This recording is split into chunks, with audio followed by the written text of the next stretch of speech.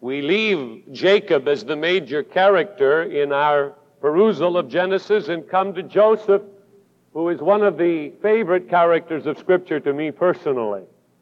If you have a Schofield Bible, you will find at the bottom of the page an outline of how his life relates to the life of Jesus Christ. It's a very interesting study to follow if you would like to do that. See how the lives correlate, that of Joseph and that of Jesus. Now, through Joseph, the divine purpose of God in this book of beginnings is carried on. Joseph had several strikes against him at the very outset of his life, but he overcame them to fulfill God's desire for his life. Some of you who sit here today have said, I've got strikes against me. I can't do this because, I can't stop doing this because, I can't be a success because. Good morning. On the back of your bulletin is space to write. In my introduction, before the two major points of the message, let me show you the strikes Joseph had against him. First of all, there was partiality at his house. And that's never good, is it? Jacob favored Joseph. The reason the Bible says is because he was born in his father's old age, and he was the son of his favorite wife. The other sons that he had born to other wives, Bilhah and Zilpah, but not Joseph. Favorite son, favorite wife. So he cannot help but show partiality to him. Second strike against him, he gave him a coat of many colors. Now, those of you who do not know Old Testament history need to know what that coat meant. That coat meant authority. That coat meant a ruler. The literal translation from the Hebrew is a tailored coat. A coat of authority, a coat of rulership. So here comes Joseph with his new coat. Teenage wonder. He has 10 brothers at this point.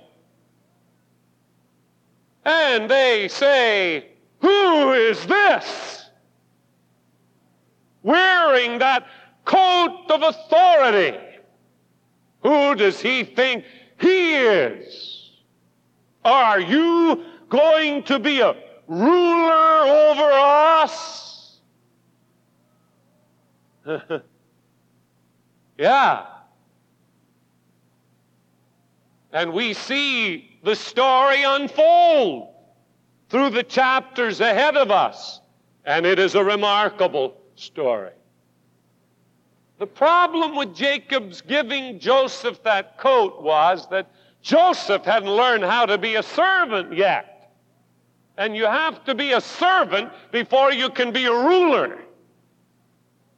And this was a big problem with this young man, as it would be with anybody. So the results, he was hated by his brethren. Now we're talking about his brothers, his own flesh and blood. Hated by his brothers and envied by his brothers. Now, how would you like to live in a house like that, where every day you're hated and envied by your brothers? That was what Joseph had against him as he started this era of his life. This is a message to this generation from Joseph. There are two things that Joseph speaks to us of in the 37th chapter of Genesis. He overcame the strikes against him And the first section of the story of Joseph deals with two basic things, and I want you to get them. They are his message to this generation. The first is found in the second verse. Joseph brought unto his father their evil report. Translated, Joseph had a hatred of sin. Joseph had a righteous spirit and hated sin. That's what it means when the writer tells us that Joseph brought unto his father their evil report. He could not let their actions go unheeded. He had to go to his father and tell him what his brothers were doing. Now, dear friends, this is a real test of what a person is made of. What he thinks about sin, how he reacts to sin. Joseph had come from the shelter of a father's care and the shelter of a mother's love to witness the unrestrained passion of his brothers. He couldn't handle it. I'm sure at the devotional time, his father had talked to them all about sin and its effects. I'm sure at his mother's knee he had heard of what sin would do to anyone who would not heed the commandments of God. Now, as he saw it in the lives of his brothers, his hatred of that sin brought him back to his home to tell of what his brethren were doing. Now the world says, do as they do. Even in the church today, and I don't care what church, any church today, there is the problem of what is right and what is wrong, what is righteous and what is evil. And invariably the tendency of humankind is to lean toward what is evil rather than toward what is good. We rationalize. We say, if they can do it, I can do it too. Joseph could have done that. Joseph could have said, well, they're older than I am. They've been around longer than I have been around. I will just do as they do, but not Joseph. Joseph came back and told his father of the evil of his brothers.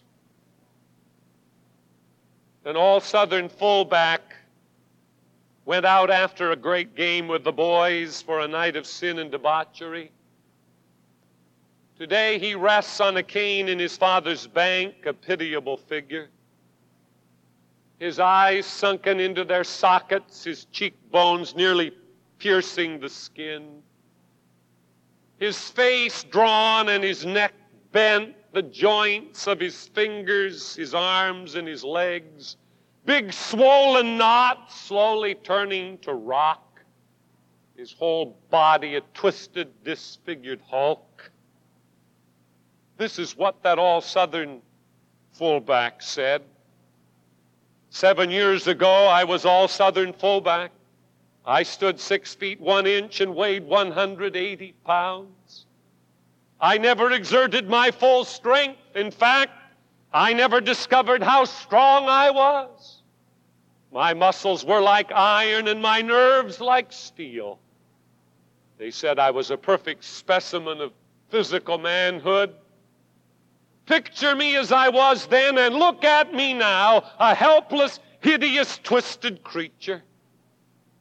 When I walk down these streets, he said, I feel as if I'm stepping on sharp nails. Every square inch of my miserable body is racked with pain.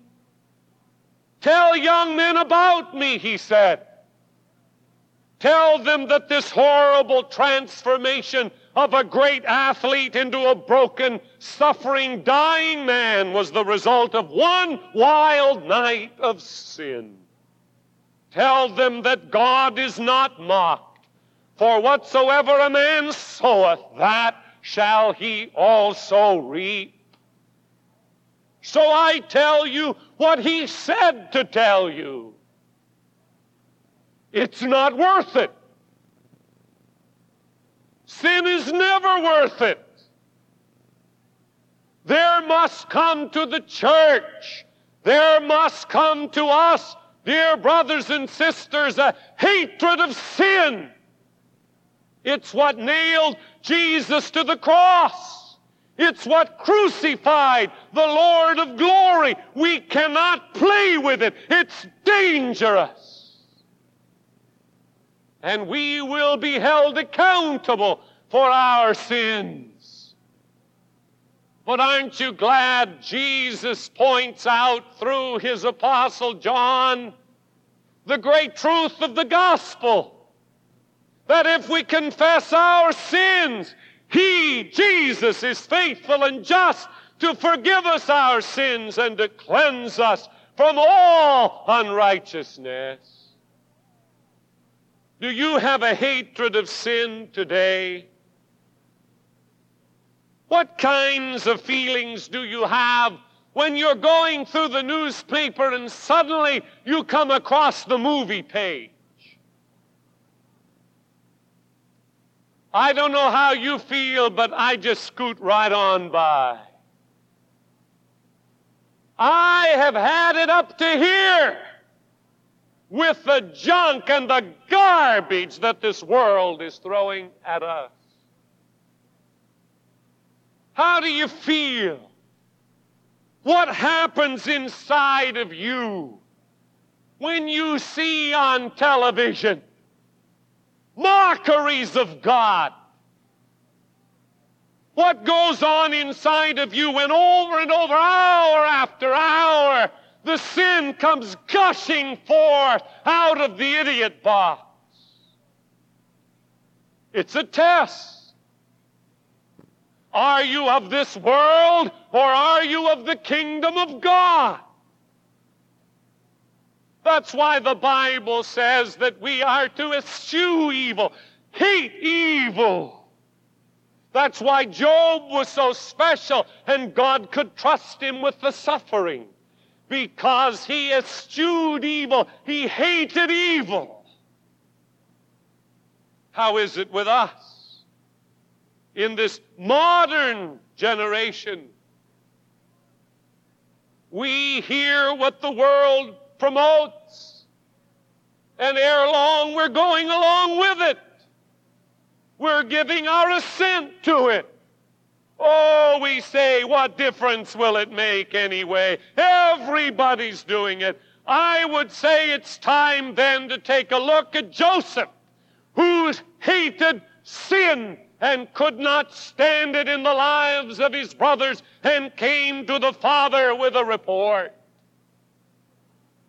Paul said in 1 Timothy 5:22, neither be partaker of other men's sins. Keep thyself pure. You must. Others won't do it for you. Be assured of that. Keep thyself pure. Underline the word thyself. That's the emphasis of the apostle to Timothy. Joseph had an early experience of the need of resistance.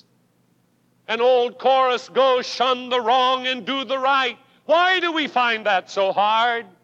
Why do we dissipate ourselves just because someone else is doing it?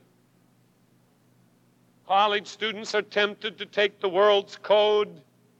High schoolers are tempted to be joiners. The middle school and elementary school children are thrown into a lion's den of compromise and do as others do. The businessman is required to drink with the business associates. Couples, in order to have friends to associate with, often take the way of the world rather than the way of the cross. I want to say something to you on this Lord's Day morning. Set your own standards. Don't let the world set them for you. Take this book and open it before God and say, God, in Jesus' name, show me what's right. Teach me how to live the way I ought to live in this world. And He will. This is our guidebook. This is our roadmap. This is where our standard comes from. Paul set his standard.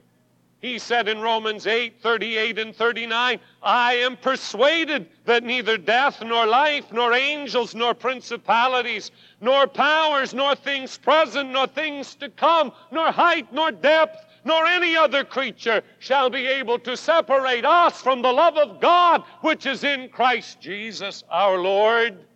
Notice one little statement. He said, I'm persuaded that things present cannot separate me from the love of God which is in Christ Jesus. Now you cannot say, well, that was a different era. Sin has been sin since the Garden of Eden. It's never been easy for people to turn their back on the pleasures of sin. But Paul said, nothing, not even things present, will separate me from the love of God. And yet today there are people in church who let things present separate them from the love of God. That's why Joseph has a message to this generation. He hated sin. Where is that feeling of sin in our midst? Proverbs 1:10 says, my son, if sinners entice thee, consent thou not. Perhaps Jacob had taught Joseph that principle. Son, if sinners entice thee, consent thou not, even though they may be your brothers. Don't consent to their sin. I wonder what happened to Richard Nixon. Perhaps this is a story we could relate to. The ugly language that came out, the gap on the tapes. Could it be the story of a man who bowed to his environment? When that man could create an atmosphere that would bless, an atmosphere that would heal, and an atmosphere that would help, instead he sunk down to the level of the environment. He bowed to it, and it is the worst page in American history. A man with unbelievable ability, but who bowed to the environment. It's a wonderful thing when a person's presence deprives the devil of elbow room for his tricks, like Joseph. How much restraining influence such a person may exert in the world. You may be asking, well, what proof do we have that it worked for Joseph? He's just a teenager. Well, you have to go 20 years down the road and take a look. He's getting his brothers out of a jam. He's ministering to his brothers. They don't have anything. Joseph has plenty. They come from a strange land. He's sitting in the Pharaoh's seat, ruling the whole nation. Who was the wiser of the lot? Was it Joseph or was it his brethren? All you have to do is look down the road a ways to discover the value of what I'm saying. Joseph says to you today, hate sin. Hate it with a passion. Hate it in your own life.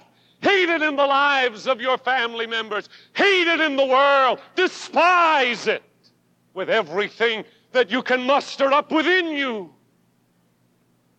For it is sin that will drag you to the pits. But it is righteousness that will exalt you and lift you up, even as it did with Joseph long ago.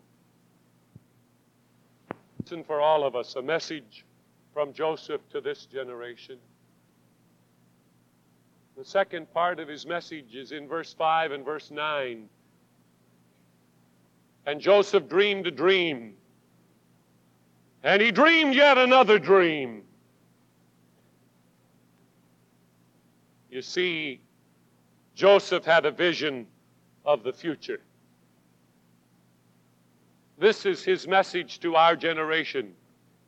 Have a vision of the future. If we only can see today, we're in trouble. If you can only look at the problem and the difficulty, you have a problem. If you can only look at what's happening in this world at this moment, you have a problem. Joseph's whole life seems to turn on his dreams, or the dreams of the prisoners, or of Pharaoh's dream, but something always projecting into the future, the plan of God. I get rather excited on this point because I have found it works in my own life. Without a dream, I perish. There is in Revelation 19 the picture of a rider on a white horse coming with the sword in his mouth to conquer, not to be conquered. We need to see the big picture today, friend. We need to be able to look beyond our problems and beyond the situations of our time and say, God is God. He has everything under control, and I'm winning in spite of what the scoreboard may look like at this moment. I'm winning because I see it in the future. I know who God is, and I can do everything through Christ who is strengthening me. With innocency, Joseph shares his dreams with his brethren. With contempt and rage, they strike back. Shalt thou indeed reign over us, or shalt thou indeed have dominion over us? Perhaps the conviction that Joseph was marked out by God for a high position entered into the hearts of his brothers. This I know, hatred and envy filled them. We know that, and what terrible things happen when hatred and envy get in the way. They sell him to foreigners. They hope he dies. They bring back his coat of authority covered with blood, making his father think for 20 years he was dead. What kept Joseph going? His dream. What kept him in the prison for 2 years when he should not have been there? What kept him as he worked in Potiphar's house, and Potiphar's wife trumped up a charge against him that was not true? What kept him? His dream. He knew what the future was going to bring him. He had heard from God. And so have we. It doth not yet appear what we shall be. I said to someone the other day that poured out their story of pain and agony, listen, I said, the last chapter isn't written. The story is not finished yet. There is a day ahead with sun in the sky and blue sky hovering o'er you. It's not over yet. You've got to dream.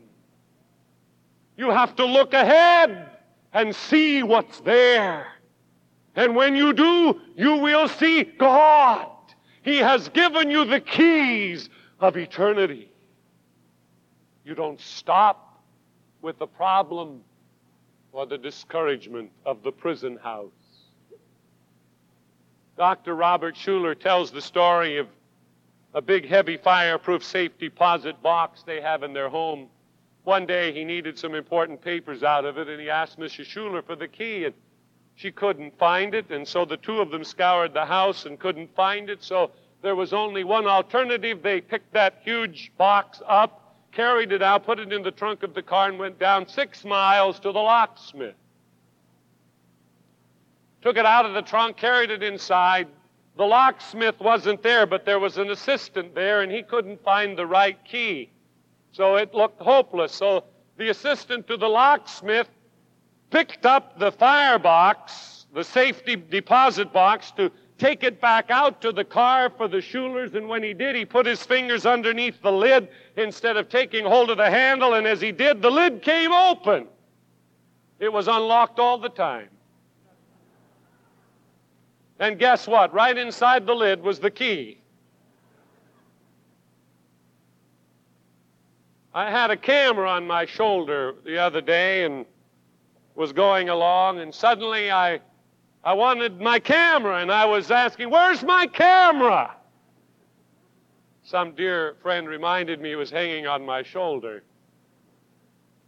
The other day I was sitting at the desk at home wanting to take care of some important papers, and I couldn't find the little manila envelope where all these papers were, and I beckoned to the lady of the house because she's often rearranging things, and I thought maybe she had moved my envelope from its place, and I was about to come down on her with hooty-hoo, and she looked through the drawer and it wasn't there, but she said, "I didn't touch it, I didn't touch it." Then she said, "What's that?" Right in front of me on the desk. There it was. I don't even remember taking it out. I must have been thinking about some of you. I don't remember it. I didn't know it was there. It was sitting right there on top of the desk. The point is this: often we have what we need right in front of us and don't put our hand on it. That's what Ephesians 3:16 speaks of, being strengthened with might by His Spirit in the inner man. You see, we have the key. It's right here within us. We are strengthened with might by His Spirit in the inner man. We can face the problem. We can face the circumstance. We can face the setback, strengthened with might by His Spirit in the inner man. It's not out here. It's in here. That's why this service is so important. That's why these next few minutes are so vital, that we get something inside. Might, power, dunamis. That we can stand in the evil day, and having done all, to stand. It's amazing what can happen in us when we start to dream and see with the eyes of God. I love to tell the story about the fellow who, on his way home from work, had to walk through the cemetery, and in the winter when the darkness came early, couldn't see too well, and on his pathway one day they had dug a grave for a burial the next day, and he fell headlong into that open grave. He was not a man of great stature, but he tried to get out. He tried to jump out, couldn't quite make it. He grabbed the grass at the top, and every time he was getting somewhere, it would give way, and he'd fall back down inside. He worked up a lather trying to get out of there. Finally, he said, "It's no use." He settled back into the corner, knowing he was going to have to spend the night there, and soon fell into a deep sleep. A fellow coming along the same road fell into the same grave. And he too went through the same contortions with very little success. He worked and he struggled and he grabbed hold of the grass and it gave way and he fell right back down, and it woke up the fellow back in the corner, and he knew the fellow's plight, and he said, "It's no use, buddy, you can't get out of here." But he did.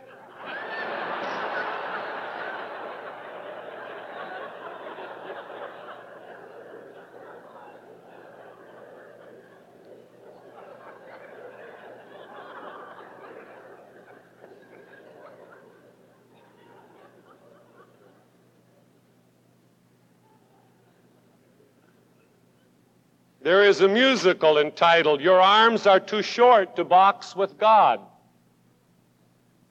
Fantastic title.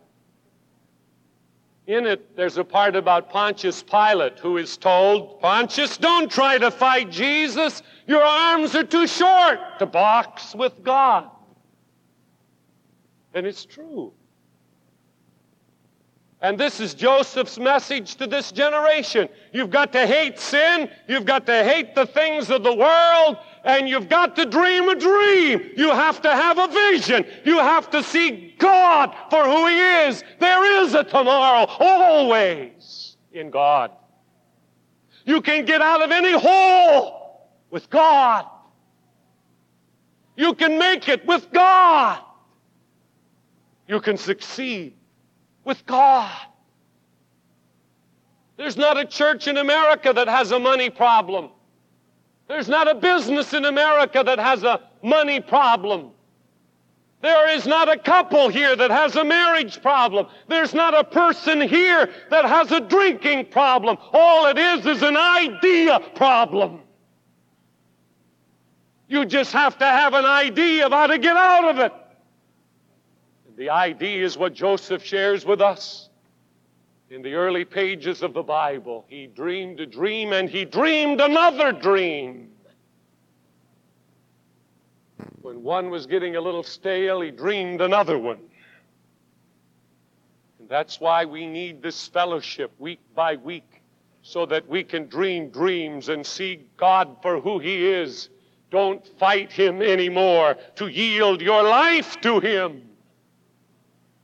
And to let God communicate to you in the power of His Holy Spirit what you need to know about life. Joseph dared. Some think that if they never dream, they will never get hurt. So they don't want to dream. They don't want to sit down and plan. They don't want to take a piece of paper and say, this is what I'm going to do, 1 through 5, because if I don't do it, then I won't get hurt. I won't fail.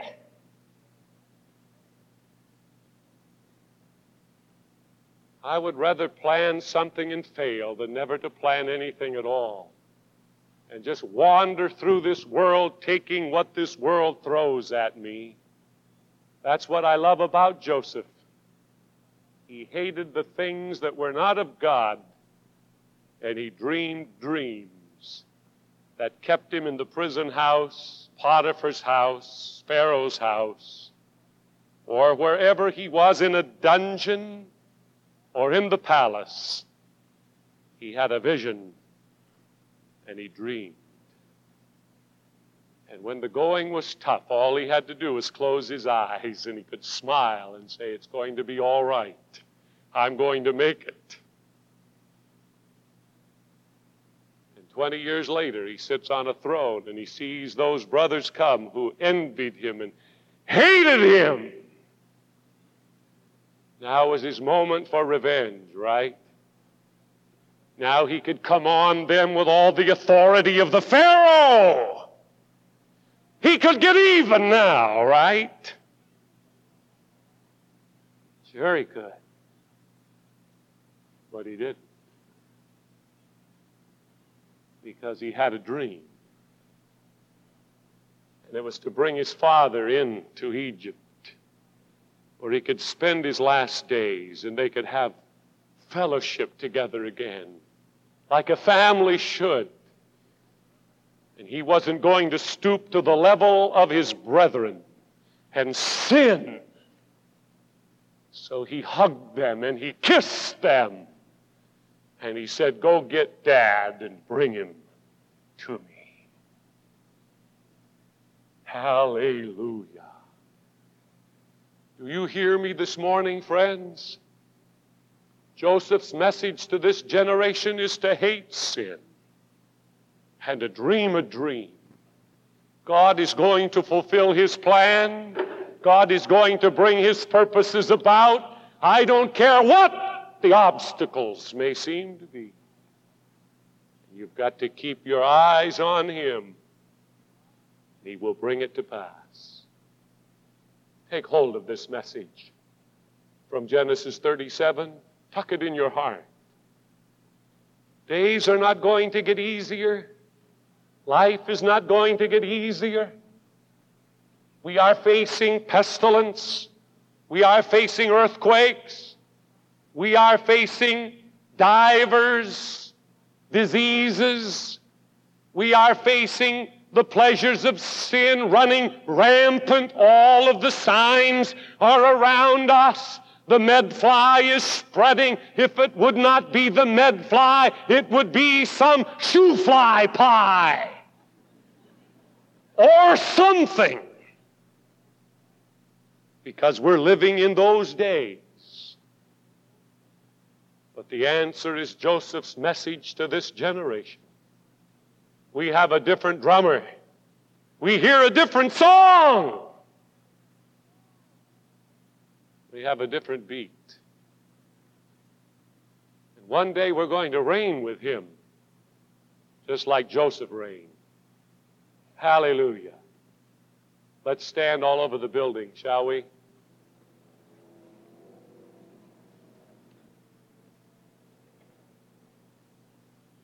An old chorus says, to be like Jesus, all I ask, to be like him.